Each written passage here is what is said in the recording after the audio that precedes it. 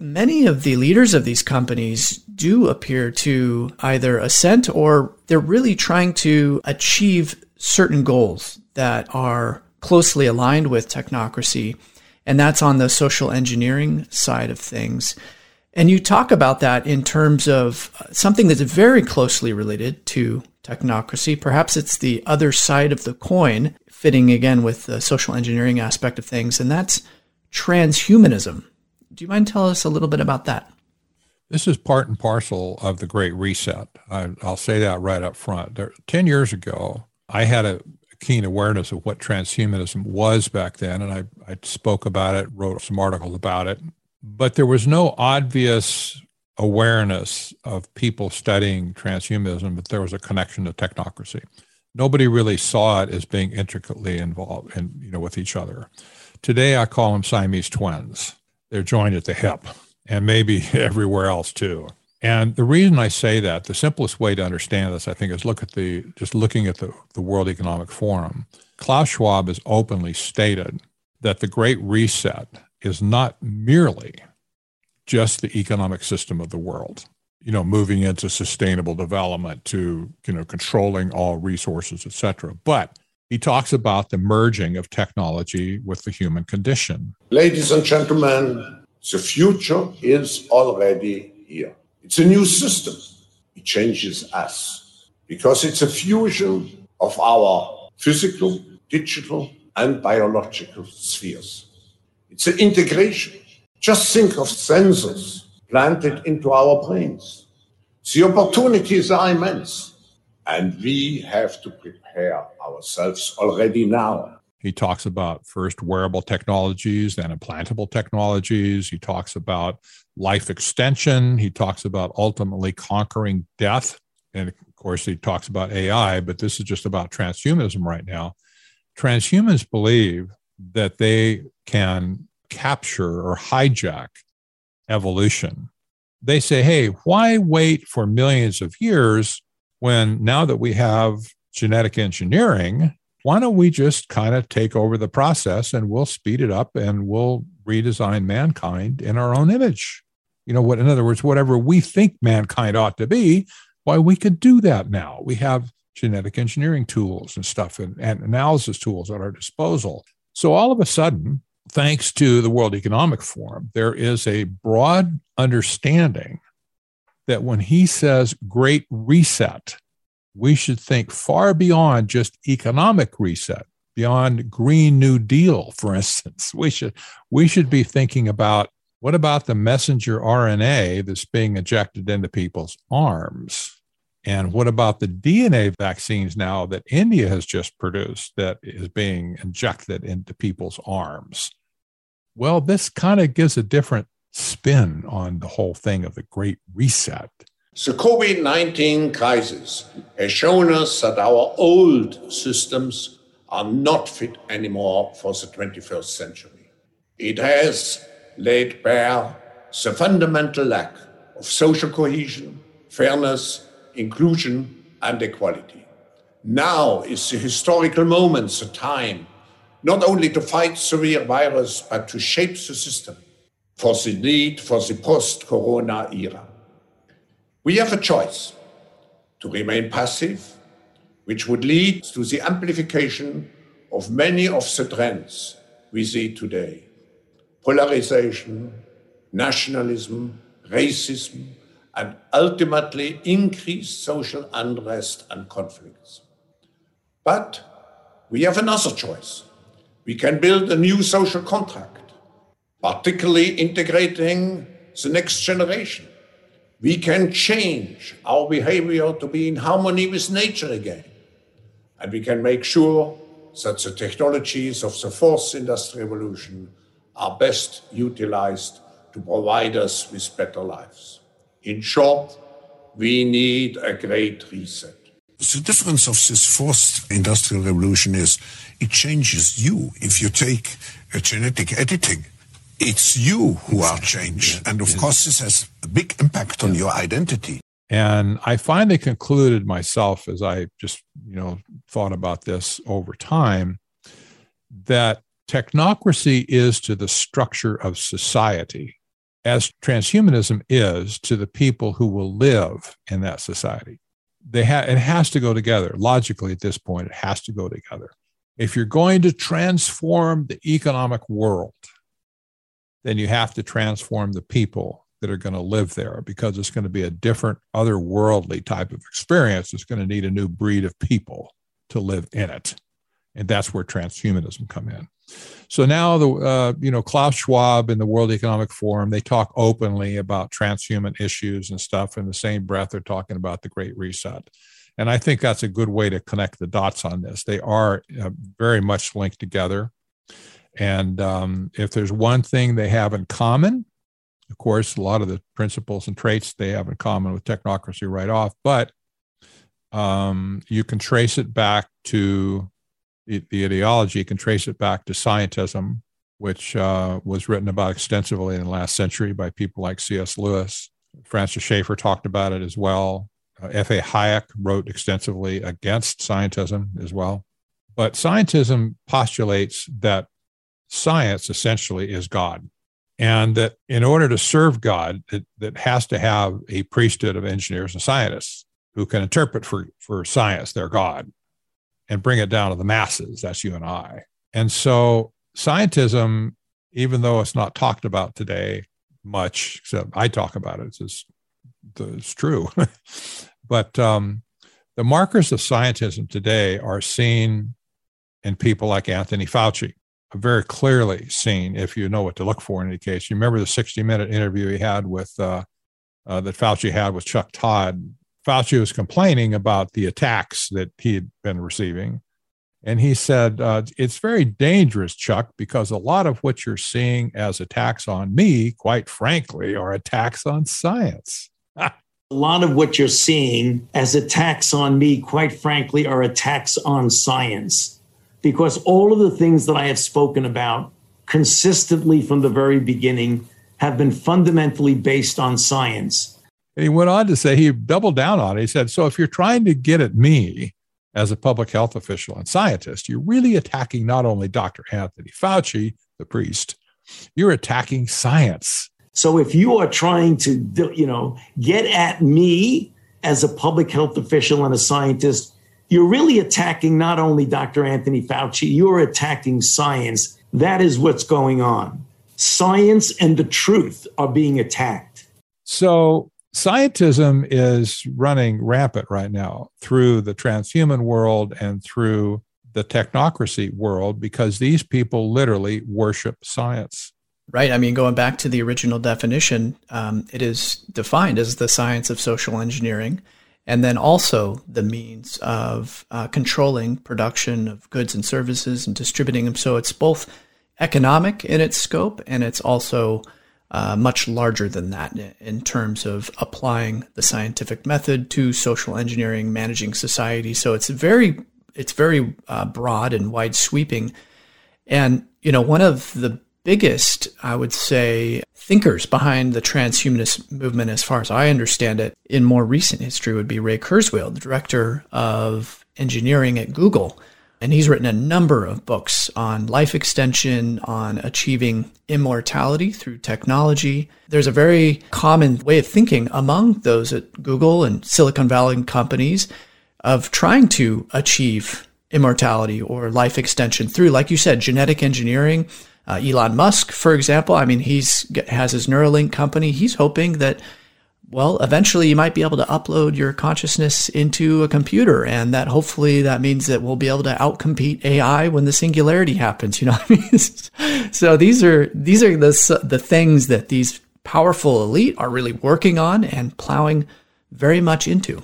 Our bodies are basically actually information, because it's governed by our genes, their information processes. And we're also making exponential progress in being able to model it, simulate it, understand it, and reprogram it. 10 years from now, these technologies will be 1,000 times more powerful than they are today, because they're doubling in power every year. They'll be 1 million times more powerful in 20 years. We'll reach a point 10 to 20 years from now, probably closer to 10, where we're adding more than a year every year, not just to infant life expectancy, but to your remaining life expectancy. So that's one development. Another is virtual reality, three-dimensional printing. We're going to be able to print all the things we need. printing out actual kidneys and lungs and hearts. And most importantly, artificial intelligence. That's been my passion for 50 years. These people are convinced that technology is going to save humanity. Now, from what? It's not quite, from itself, I guess, because man-made climate change. Well, we got to save the world. It's going to burn up because, man has created all this problem. Most of them probably don't know that they're being led around by the nose by spiritual forces, but nevertheless, this is what they teach. And now they've even decided that maybe a better place to go is to outer space. So you see Elon Musk with SpaceX, you see Jeff Bezos with Blue Origin. Bezos said that someday in the future, Earth is going to be like Yellowstone, where people come back to visit from outer space to see what Earth was like.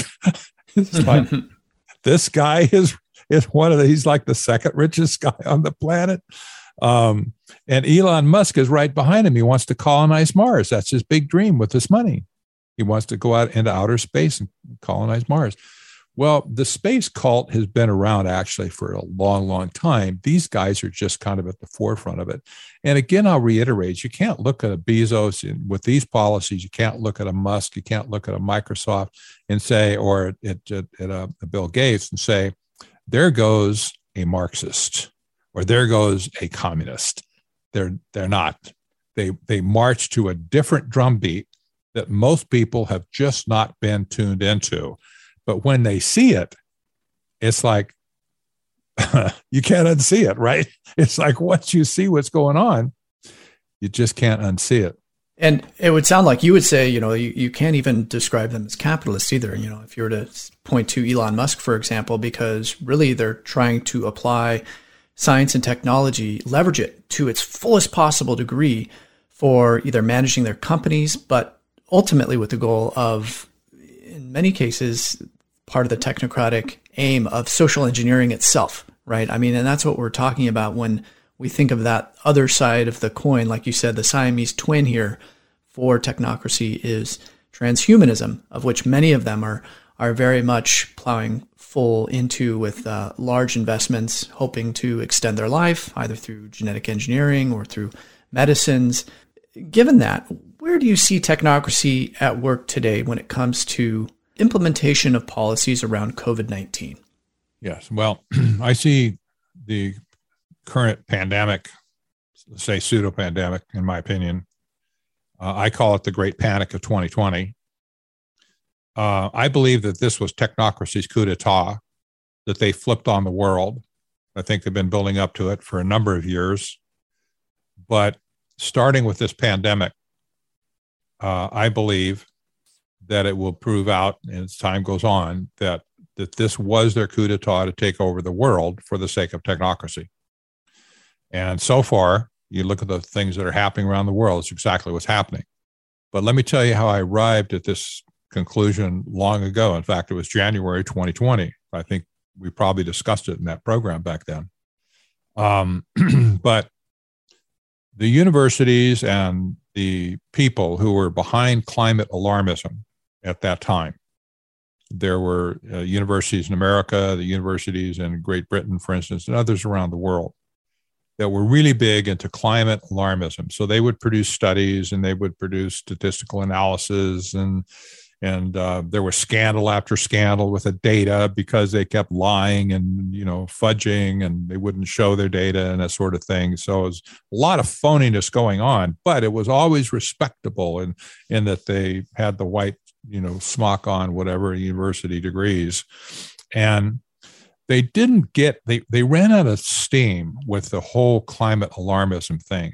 When Greta Thunberg went to the United Nations and stomped her feet and had a little Greta temper tantrum right there in front of everybody saying, your house is on fire and you don't care.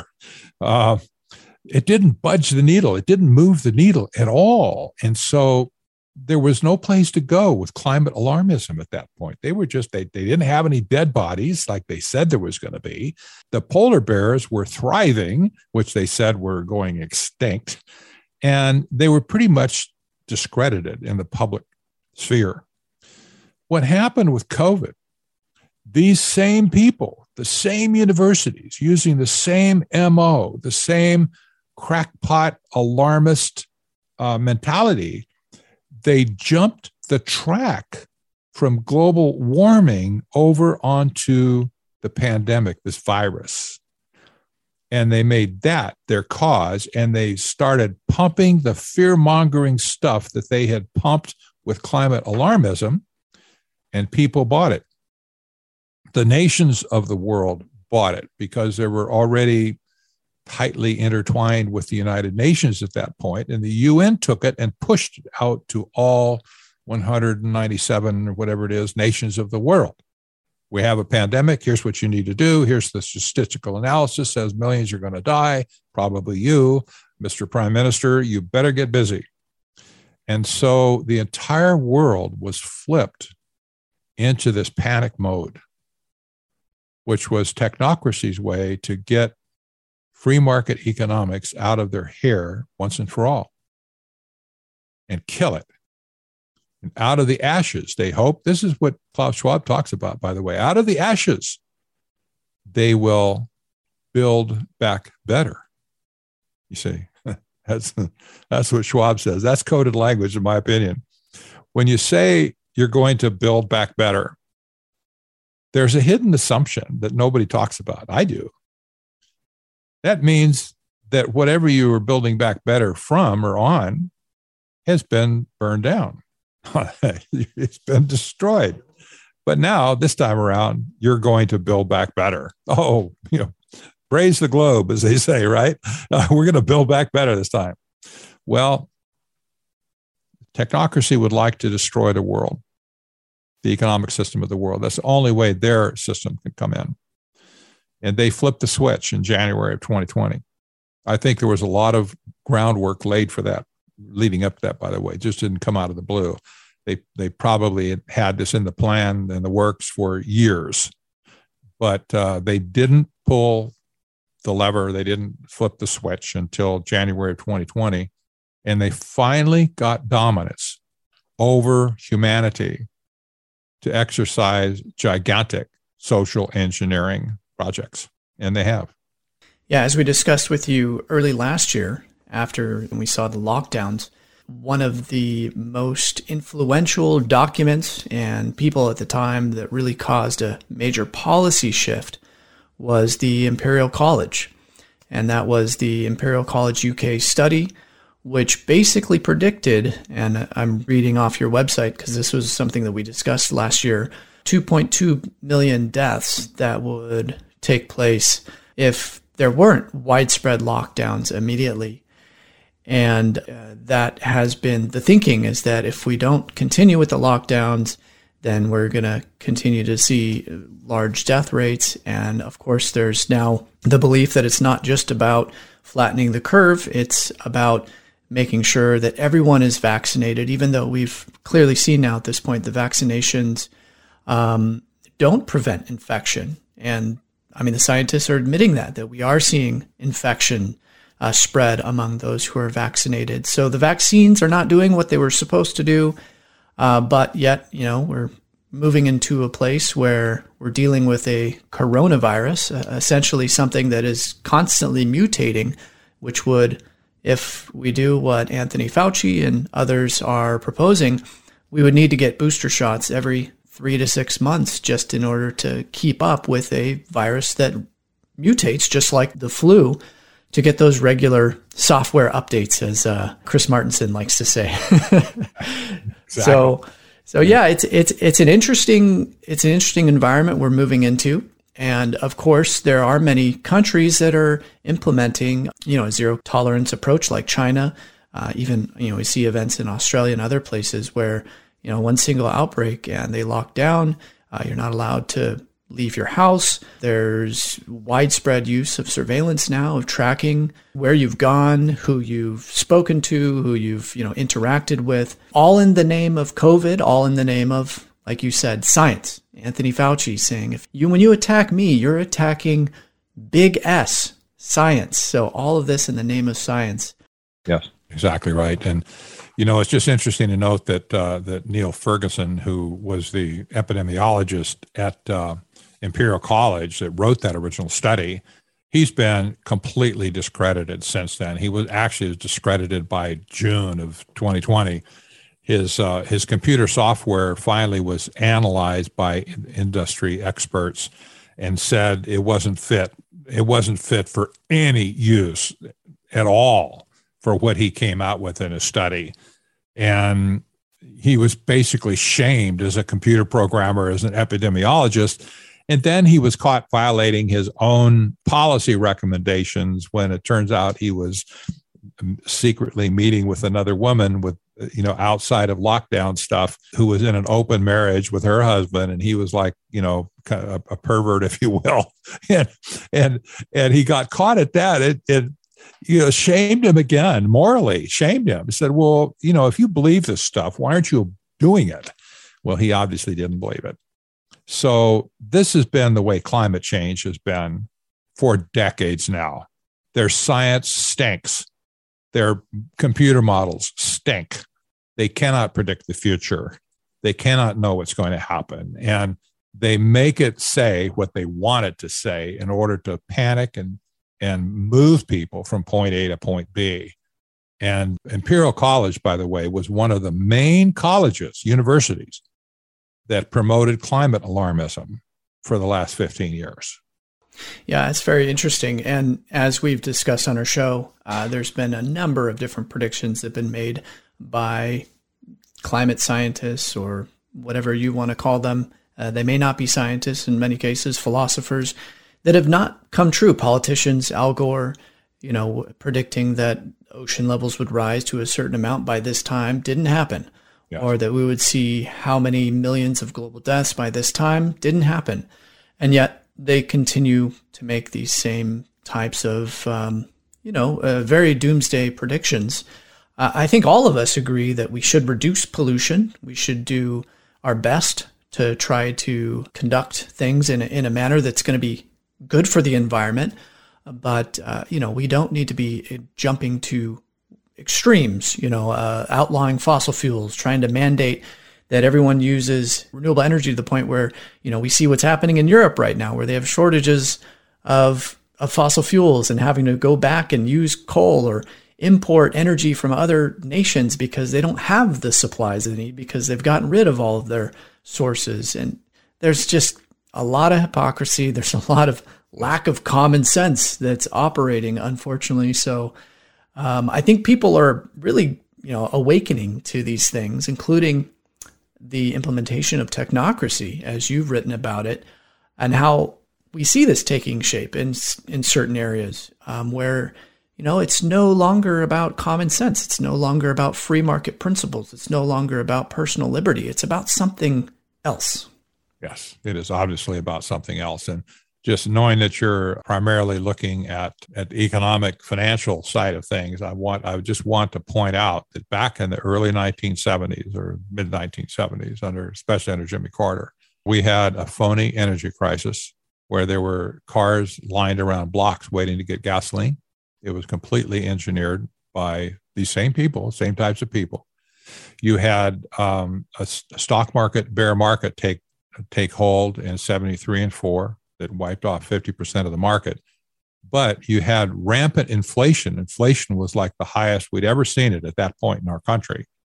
Didn't last for long, but people that analyzed the Federal Reserve could see it was them that was creating the problem. And again, it was a man-made catastrophe that they're trying to promote as the end of the world. So you had energy crisis, massive inflation, you had a huge recession, you had a stock market collapse, and they basically were all crowing, it's going to be the end of the world, folks, right around the corner. You better turn everything over to us so we can take care of you, sort of thing. Well, there's some parallels today. We have an energy crisis. Gas prices are going through the roof. They're manufactured under a president right now that's created policy guaranteed to drive energy prices up.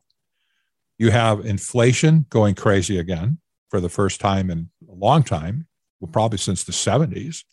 And the market is in the stratosphere again, like it was in 73 before really the bear market started. And people are asking how much higher can it go before the balloon just pops and it just collapses.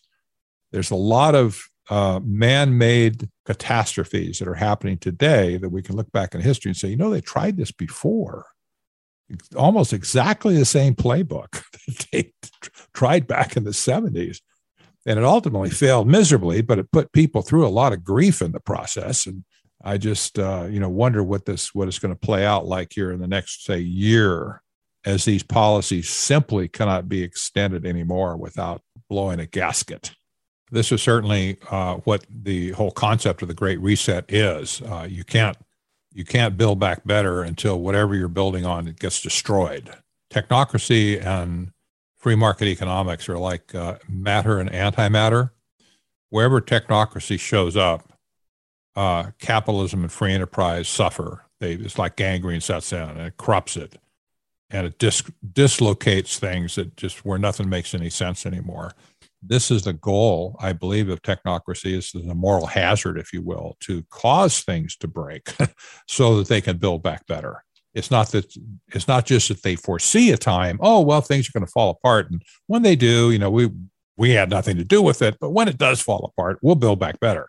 I don't think it's that way at all. I think there's a moral hazard behind the whole thing where Humpty Dumpty is not just about to fall off the wall. He's being shoved off the wall. And so we'll build back better.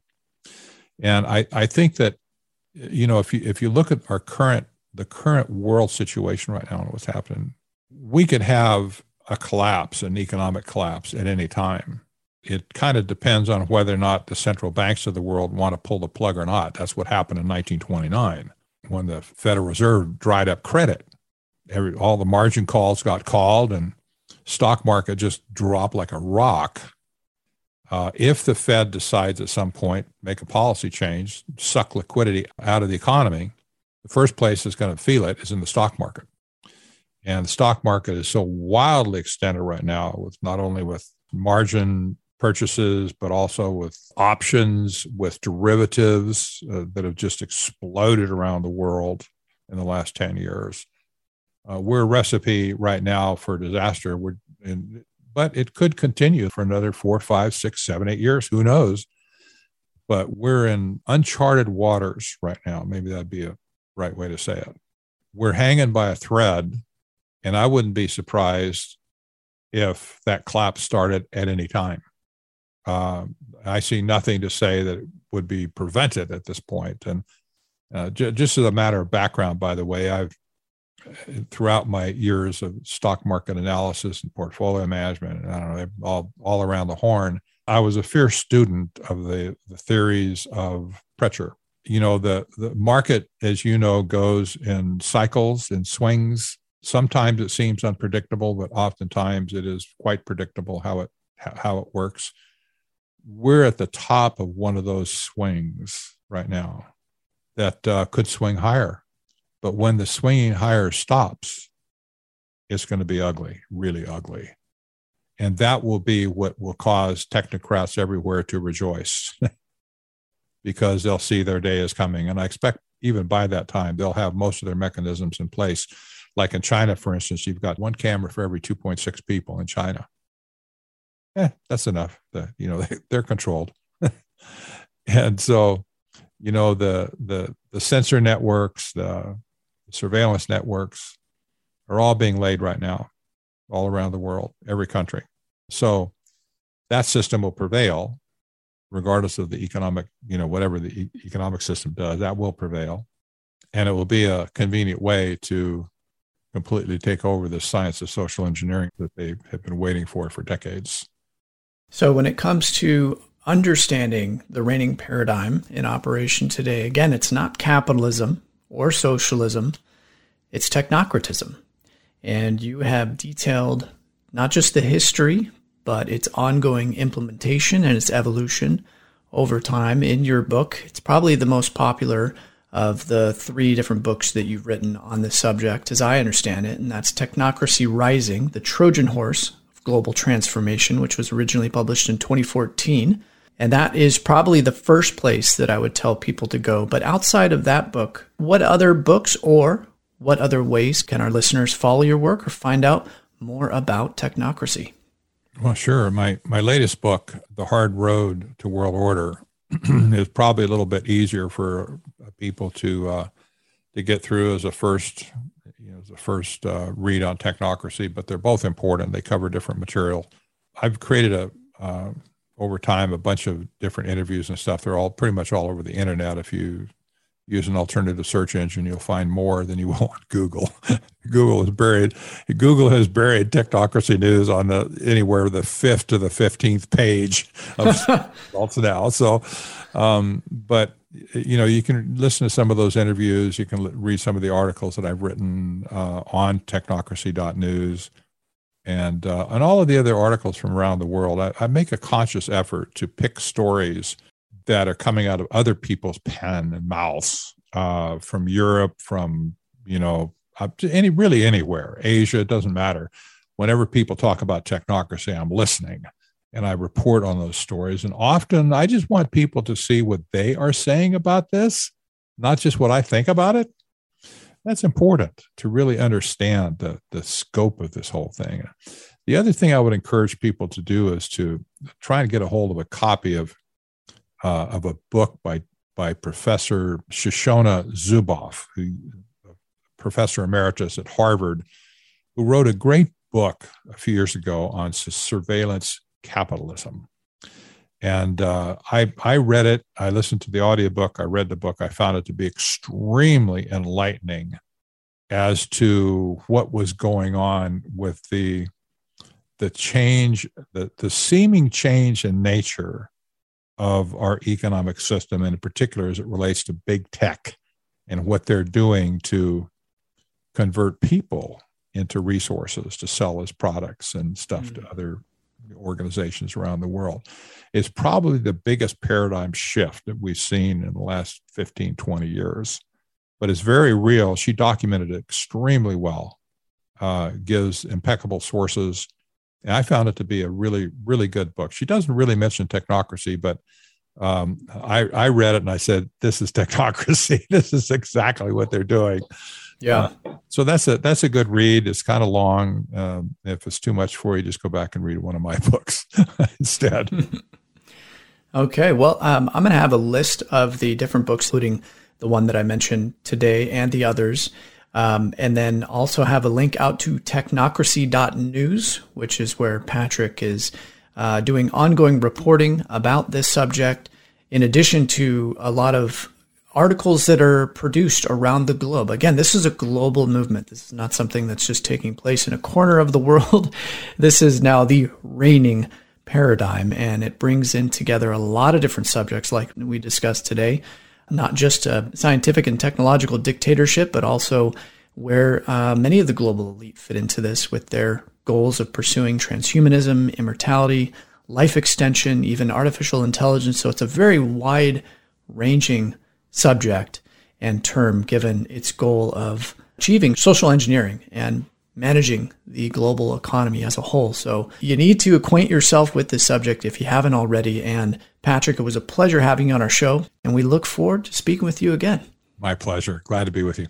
If you have any questions or feedback about what we discussed today with Patrick Wood, feel free to email me directly at CRIS, that's Chris with no H, at financialsense.com, or you can also submit a message through our website by going to financialsense.com and hitting where it says Contact Us. For FS Insider, I'm Chris Sheridan. Thanks for listening.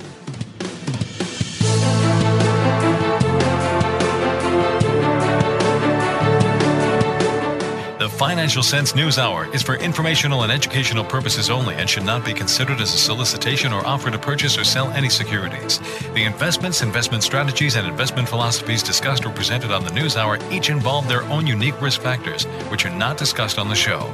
Responses to listener inquiries are based on the personal opinions of the Financial Sense staff and do not take into account listener suitability, objectives, or risk tolerance.